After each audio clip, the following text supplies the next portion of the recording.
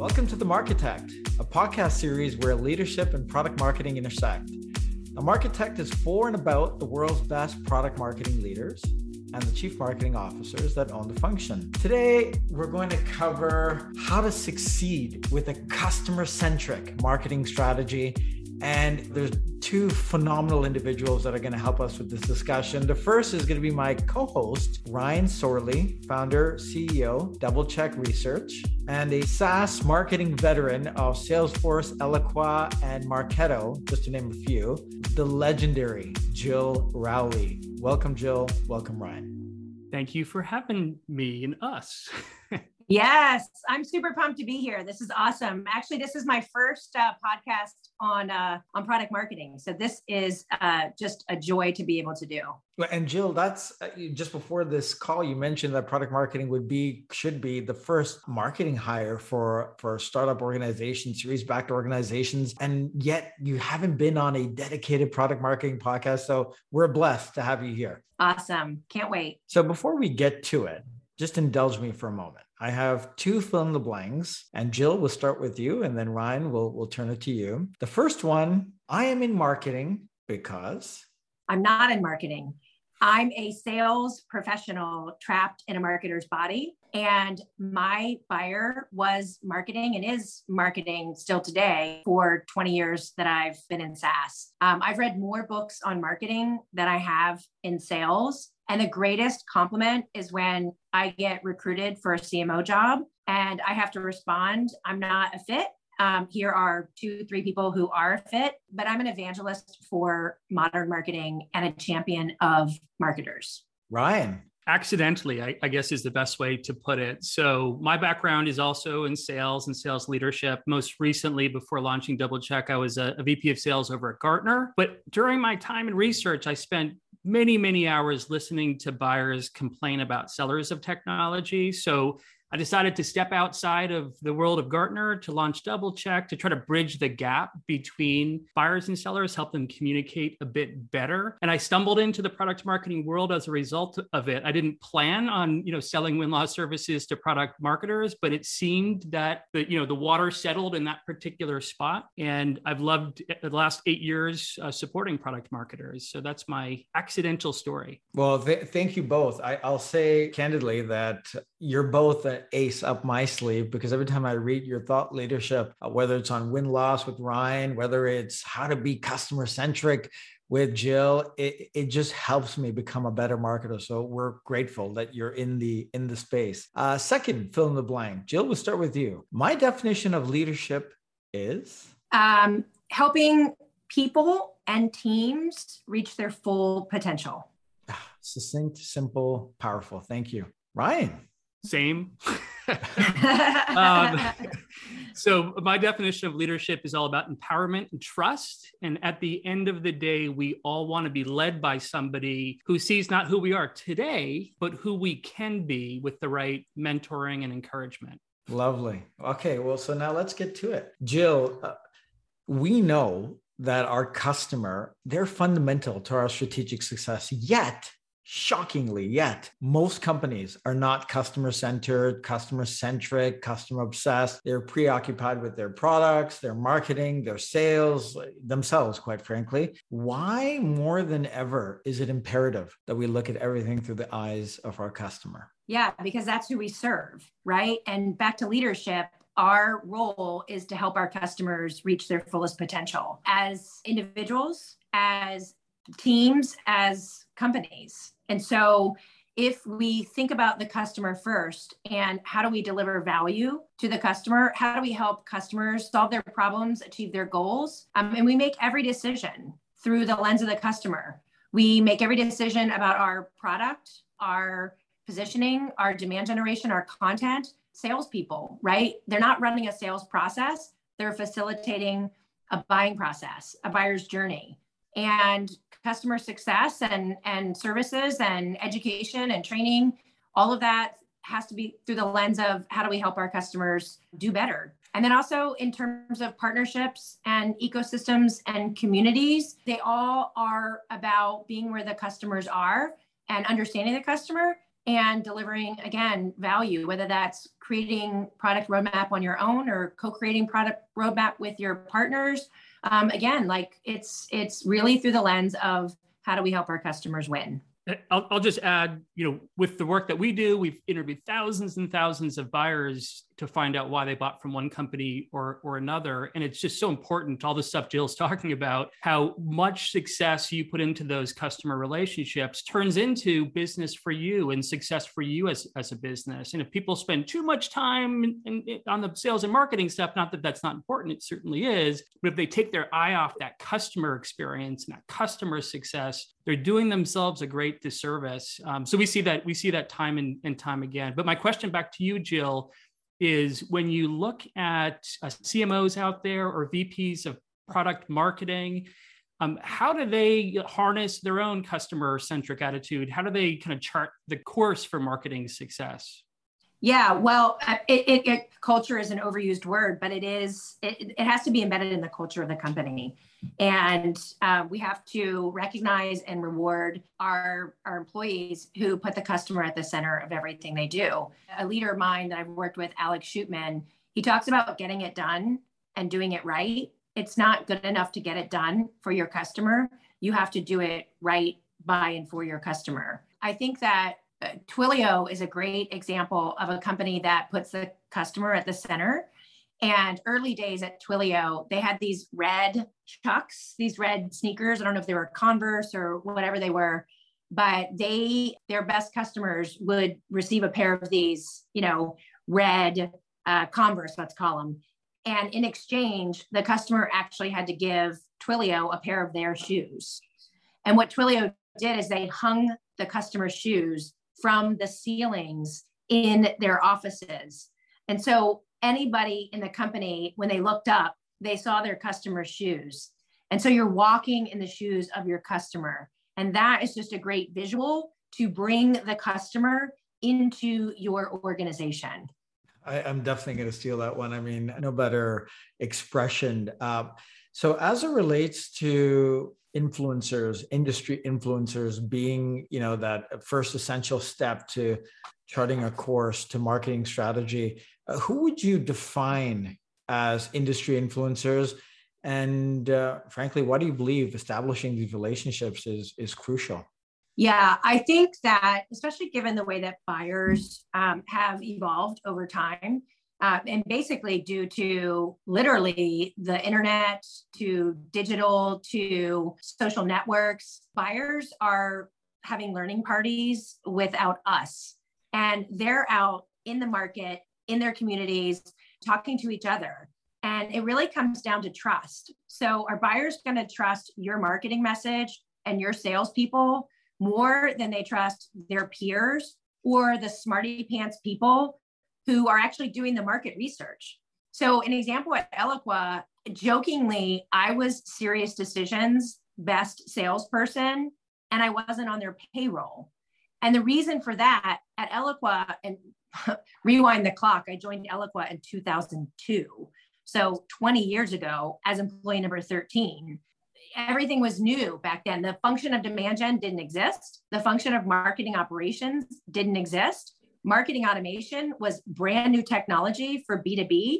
And so I was in an evangelist role, helping marketing understand how they could leverage data, process, automation, and more holistically technology to do more measurable modern marketing. And there were new concepts that marketers had to learn. And so I would go to Serious Decisions, as at that time, they were solely focused on B2B marketing. They then expanded to cover B2B sales and other, but I needed my customer to go get educated, not by me, Eloqua, the product, but by the industry who was teaching how to build frameworks and models and do best practices and bring their customers together. So industry analyst is one influencer, but there's also like consultants and agencies and peers of the buyers that you have. It's everyone who surrounds the customer that the customer is influenced by. And so that's, we could go even into more detail, but influencers And those are your buyers already learn from, who they trust, who they associate with, who they hang out with online, offline. Like those are the influencers. You've got to surround the world in which your customers live. So we collect a lot of data on that topic, the influencer topic as well. And it's so great to hear you kind of list out all the different potential influencers to outcomes to help support the customer experience. We always wonder, like, where does that influencer fit into the buyer's journey, right? And if you are the Gartner Magic Quadrant or the Forrester Wave, are you at the very beginning of that process, or do you come in later on in the process? So when you think about influencers and you organize your thoughts around all of the different people out there, do you have any recommendations for like, well, this is the influencer for sales stage 0 to 2, and this is the influencer that you really should focus on when you're trying to close the deal, when you've been shortlisted? Do you have any thoughts around the prioritization of those influencers at different stages? You've got to look at it through the lens of your customer. So you've got to really understand, and that's where the understanding of the ecosystem that your customer lives in is critical. So what you have to do is you have to do the research to understand who influences your customers and how and when and where. And so that can be very different for a company like Notion or Figma versus a company that sells enterprise software. So you got to go figure that out, right? And that's where product marketing plays such a great role, is they go, listen, it's not just the voice of the customer, it's the voice of the market. It's the voice of the ecosystem. So that's what I say. I don't have a straight answer. It just depends. Just like if you're like, okay, what social network should I be using? Or what social media channels should we use? I wouldn't like, oh, TikTok's exciting now and Clubhouse. Well, are your buyers using TikTok? Are they on Clubhouse? Are the influencers who influence your buyers on TikTok or Clubhouse? If they're not, then you're wasting your money. So it's right. For me, it's like, be where your buyers are, be where the ecosystem is. And then when you think of all of those influencers, you have analyst relations, right, who works with the research firms. You have product marketing, who works with maybe some partnerships, and you have other people involved in many SaaS-based organizations that align with these influencers. Do you recommend, and because they're all kind of separate groups, in many cases, do you recommend any sort of like centralized committee or something to get together and like talk about the influencers as a team to make sure that you have the right strategy in place, and that you're connecting the dots from analyst relations to what the product marketers are doing? How does that typically work? How do you see that working? Yeah, I think orchestration is so critical. And we are so siloed in our businesses. And what we're not doing is looking across the entire go-to-market and back. So forward and back, and in a circular motion. And the market changes and the customer needs change. And so you always have to be iterating on that. But for me, it is truly the interlock and the orchestration, all of the different functions within your organization.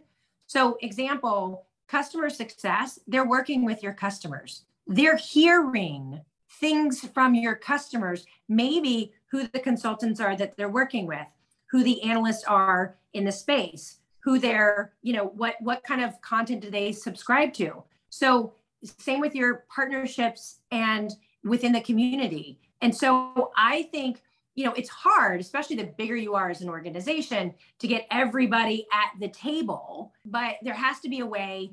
We get feedback from the market. We got to get more feedback internally and share that feedback internally so that this is all stitched and weaved throughout your entire go-to-market. Jill, I couldn't agree with you more. The stitching together of who these influencers are and how it affects different functions within an organization. So the more mature you are, you're going to have customer marketing, which is a discipline specifically for your customers. You're going to have partner marketing specific to how you go and target and work with your partners. Influencer marketing is becoming a prevalent discipline in quite a few organizations, a little bit larger. Typically larger organizations are building it out because the influence of communities and your buyers and bloggers and all these thought leaders in your space are crucial to your success, because as Jill put it out there, I love the phrase you used earlier. Your buyers are having learning parties, and sometimes you're not invited to this party.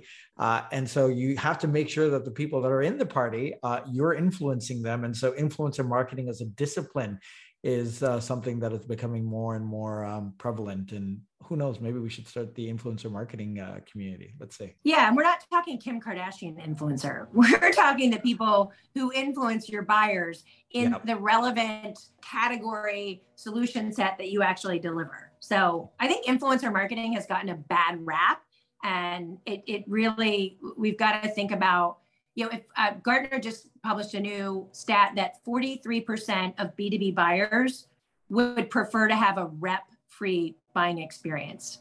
B2B buyers, 43% don't want a sales rep involved. Okay, so if sales isn't going to carry the water, who is? Again, learning parties. Buyers are having them without you. So you got to be where your buyers are, offline, online, all the time. Be listening, learning from your buyers. So on the content side of things, when we start to look at the second step in your model, there's just so much content out there today. We all are just buried in it constantly, and it's hard to get our message out there. I know, there's influencer groups like the product marketing community who has far reach and the respect of the product marketers out there. So their open rates are really high on their newsletters, and people really consume a lot of the content that they put out. But it's hard today to get, even if you have a great piece of content, to reach the right audience and kind of get through the noise. So do you have any recommendations on kind of content permeation, distribution that's effective and that hits the mark each time versus just ends up in a delete content file, graveyard, spam, graveyard, content graveyard. There you go, Rowan. Yeah. I think the content has to be clearly compelling and written for.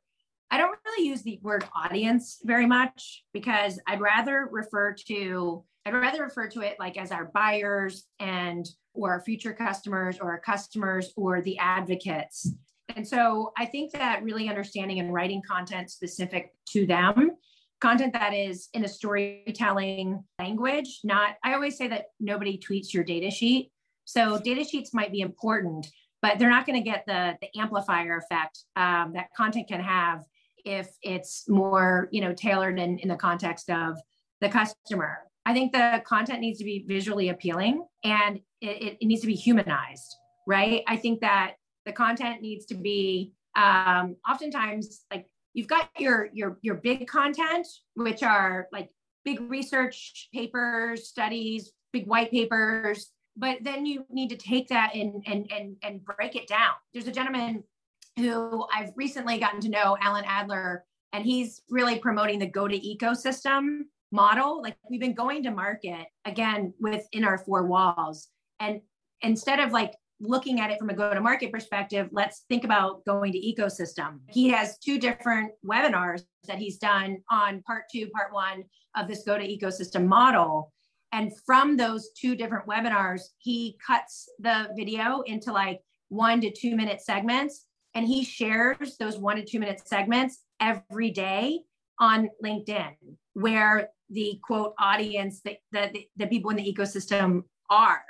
And that consistency and that, oh, wow, I liked, Monday's piece, I'm going to go make sure I read Tuesday's piece. That snackable bite of content that we can consume is, I think, we're going to see more of that. So I have a lot more to say on content, especially distribution and leveraging your sales organization and your partners for better distribution of content. But that content has to be like, you've got to enable salespeople to actually leverage the content that marketing is creating, and you have to teach them how to leverage it in the context of their customer. Jill, considering our audience, this is the product marketing community after all, what role should product marketing play in the creation of this content that you're speaking about? So I think about content creation and content curation. I think about where content creation occurs is in marketing. And when I think about content to be leveraged by sales, that sales professionals are better curators than they are creators. And so content creation sits squarely under marketing's domain. And that content creation, again, the input on that content comes from one, the customer. Like I've seen companies do a really good job of saying they create their messaging and their positioning in the market, but then when they have to iterate on that because things change, where they're getting their messaging as they iterate is actually from their customers. Gong is a great product that now records customer calls and conversations.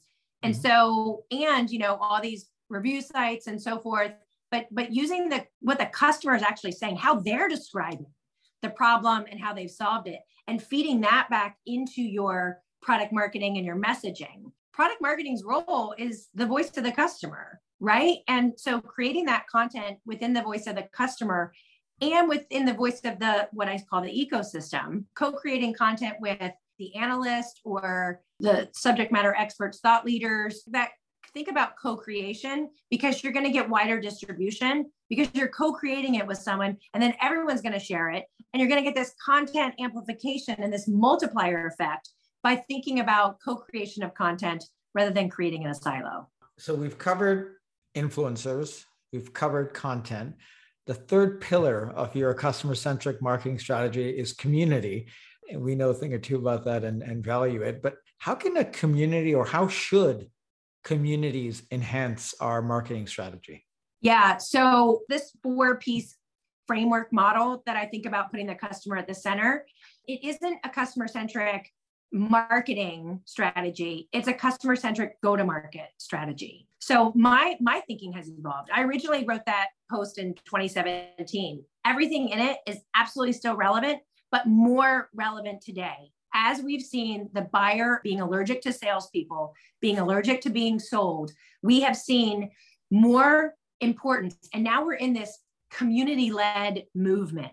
Community is having its day right now. And I have the benefit of having been part of an incredible community at Eloqua. We created what's called Topliners, and we created this community where our customers could come together and connect with each other, connect with us at Eloqua, connect with our partners in the ecosystem. Like, we created this community to create connection. Today, you see companies, you can build the product and then create a community, or you could create the community and build the product for the community. I will continuously talk about outside in. What is already happening? What communities do your buyers already belong to? Because they do. Your buyers are part of many communities. And so go and learn from the community that they're already in before you make a decision whether, as a company, you're going to build your own community. You can't build a community within your own company if you don't have the culture of the customer and doing things for your customer that might not even involve you, right? Creating this community, what you're really doing is you're allowing people to come together and share ideas and exchange and support each other and learn from each other. So I don't know if I answered the question well, but I just really can't stress enough about why community-led mindset, community-led growth is having its moment today. There's a little company you may have heard of called Slack out there that certainly has helped the curve a bit on community formation, and we love we love communities as well, like product marketing community, and Slack has certainly enabled a lot of that collaboration that we've seen. When you gave us a really interesting story about Twilio, and by the way, they would not want my shoes hanging from their ceiling. I'm pretty sure about that.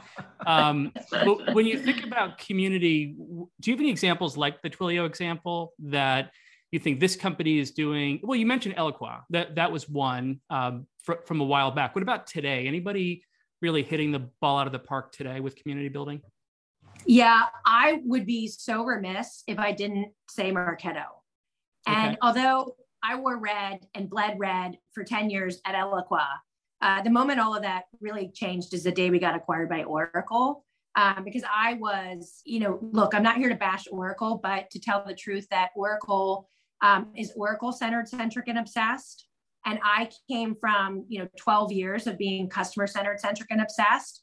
And so I knew I knew the community wouldn't remain the same, because the community will only be healthy if the company is community-led and customer-centered, centric, and obsessed.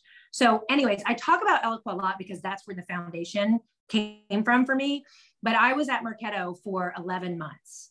And I was brought into Marketo in a C-suite role because I had the voice of the community. I had the voice of the customer. And so in the C-suite, I reported to the CEO. My job was to sit in every executive meeting and wear the customer's hat. It was such a great role for me to look left and right and all around and think about the customer and bring the customer's point of view and the ecosystem's point of view into the conversation in every decision we made. Marketo, Kevin Lau, he and I text all the time today. He's actually created a customer advocacy, customer marketing course, because what he's built at Marketo in a team environment, obviously, is one of the most vibrant, engaged, helpful, loyal, excited community. And so Marketo for sure. But the movement now is that companies like Notion and Figma, they're actually more community-led. And the people that are using their products are creating smart templates. So if you go out and you just Google Notion and templates, there's a whole marketplace where users of Notion have created these templates and put them out into the community in the marketplace so that new users of Notion can leverage best practices and templates that already exist. So there's a whole wave happening where your community is actually creating valuable content and assets for your customers. So I'm going to ask a follow-up question, but it might be a bit of a surprise follow-up question to that context that you provided. You had mentioned earlier in your overview of community that you were invited to be part of the Marketo C-suite because of your community, your influence, your kind of network, I guess, and knowledge. For the product marketers on the line here who are looking up and want to grow into a C-level, CMO, board level position at some point in their career, I mean, passion is just dripping from you. You're so excited about the topics that you're talking about, and you have strong conviction and belief in the areas that you're focused. Like sorry, Rowan, this is a little off script, but what advice would you have for those product marketers who do want to take that next step in their career and grow into be you at some point? Here's the thing for me. I could never go sell into IT. I could never go sell to the CFO. I might be able to, and I put sell to in quotes because I don't sell, I serve. I don't sell, I help. But those are not, I'm not passionate about it, right? I don't get lit up talking about cybersecurity and data privacy and all these things that are like super important, but I don't get lit up. And so I think as a product marketer, you've got to think about what lights you up. What are you excited to learn? What are you excited to be part of a conversation? What communities do you actually enjoy being in? If DevOps is awful to you, why would you go try to be a product marketing leader or a CMO of a DevOps company? So one is you've got to follow your passion. You have to know what lights you up. And I'm telling you, marketing, B2B marketers, go to market, they light me up. And so there is this, of course you've got to have great mentors and great champions. You have to always be learning. If you want to be a CMO, you need to be listening to podcasts, interviewing CMOs. You need to be in a network of pre-MOs, right? Pre-CMO, pre-MO, where can you go and get that exposure to what the best CMOs are doing? So you got to do your job in product marketing. You got to know product marketing really, really well. But if you want to be a CMO, what does the world of the CMO look like? Go learn that. I think that's your next community, Rowan, PMOs, a subset of the product marketing community. Well, I'll shout out good old Sangram, founder of Terminus. He has a lovely community called the Peak community, and they are all about emerging CMOs. So he's already doing goodness there. So big up to Sangram and how did you say it, Jill? PMOs? PMO. And if you look, I didn't even think about it, but product marketing CMO. So PMO, you could do the product marketing thing, but PMO is pre-CMO. All right. So the fourth pillar in your model is advocacy. And I know we've talked about that a bit already, but why is it so important? And, how can you turn buyers and users into advocates that will help you ultimately sell your solution and grow your business? Yeah. So this is also another, hey, let's stop about, we want advocates of our product, of our company, of our solution, of our people. Like, we want our customers to be our advocates. Advocacy is earned. We have to do everything we can to be the best advocate of our customers to earn their advocacy. And why we put so much emphasis on customer advocacy is because customer advocacy is our flywheel. If you have your customers out there talking about how amazing it is to work with you, how well they've solved their problems, I can tell you at going back to Eloqua, it just is, it's the foundation of my career. So I reference that a lot at Eloqua. A couple of things that we did NPS really well. And we shared the NPS surveys with everybody in the company. And so as a sales rep, I read every single NPS review, and I could sort them by tens down to detractors.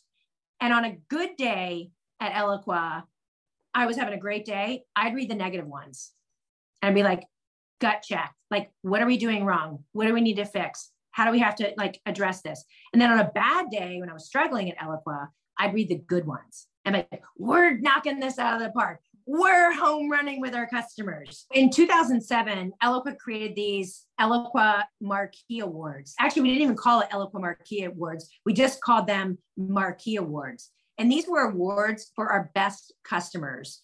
And we had 1 year, we had 176 submissions for the Marquee Awards. And they were written by either our customer directly or partners who were working with our customers. And these things were like the thing to win. And actually, if I've got the trophy right here, and the trophy, it weighs about 5 pounds, and it was designed by the person who designed the Academy Award trophy. And these trophies were a symbol of success and a source of pride. And our customers would have these in their offices and in their cubicles, and their team members would walk by and they'd tell the story of the Marquee Award that they won. This one happens to be, I was honored to win 2011 Employee of the Year. And so as Employee of the Year, they gave us one of these Marquee Awards because this is the symbol of customer success.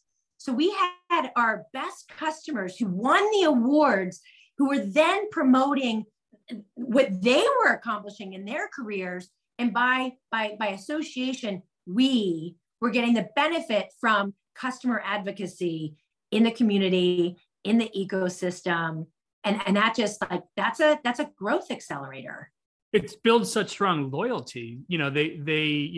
You're making them feel great about themselves. Why wouldn't they just want to continue to work with you forever at that point? And that's when you're showing that you're not just a vendor, right? You're a partner who cares about them as a person and wants only good things for them. So that's amazing to hear. Learning parties, Twilio's red shoes, your 5 pound beautiful Emmy designed award. I mean, these are tangible things that truly customers appreciate and showcases your love for them. 4 pillars to achieving your customer-centric go-to-market strategy: influencers, content, community, advocacy. Love it. Last question. What role should product marketing as a function play in ensuring that their company is truly, truly customer-centric, customer-obsessed, customer-centered, what role should product marketing be playing? Product marketing is the voice of the customer, right? And it is making sure that voice of the customer is heard. If you think about a physical office building, from the ground floor in the lobby to the executive suite at the tippy top of the organization. And so this customer voice and this customer lens, product marketing comes up with, the storytelling and the messaging and the positioning. And one of the things I'll encourage product marketing to do is spend more time with sales, spend more time with customer success, spend more time with your academy. Like a lot of companies have academy for training. Spend more time with your partners in the ecosystem, because everybody needs to understand the strategic importance of what product marketing is doing, and product marketing ensuring that the customer's voice is heard across the entire organization, all the way back to product too. Because I talk a lot about go-to-market, but obviously the customer's voice has to be fed back into actually what product you build. Brilliant. I'm blessed. I've had two people here who are helping me personally become more customer-centric. Ryan, the things that you do, leading with win-loss, it really just gives us a lot more insight that we can leverage into the products that we build and how we serve our customers. And Jill, your obsession with customer centricity, there can't be enough of that, especially in today's day and age where the buyer is in the driver's seats. And so if we ignore being customer-centric, customer-centered, customer-obsessed, then they will ignore us in turn. And so I appreciate all your insights. I love your 4 pillars. Thank you both for lending us your time. The product marketing community is that much smarter because of it. So thank you so much.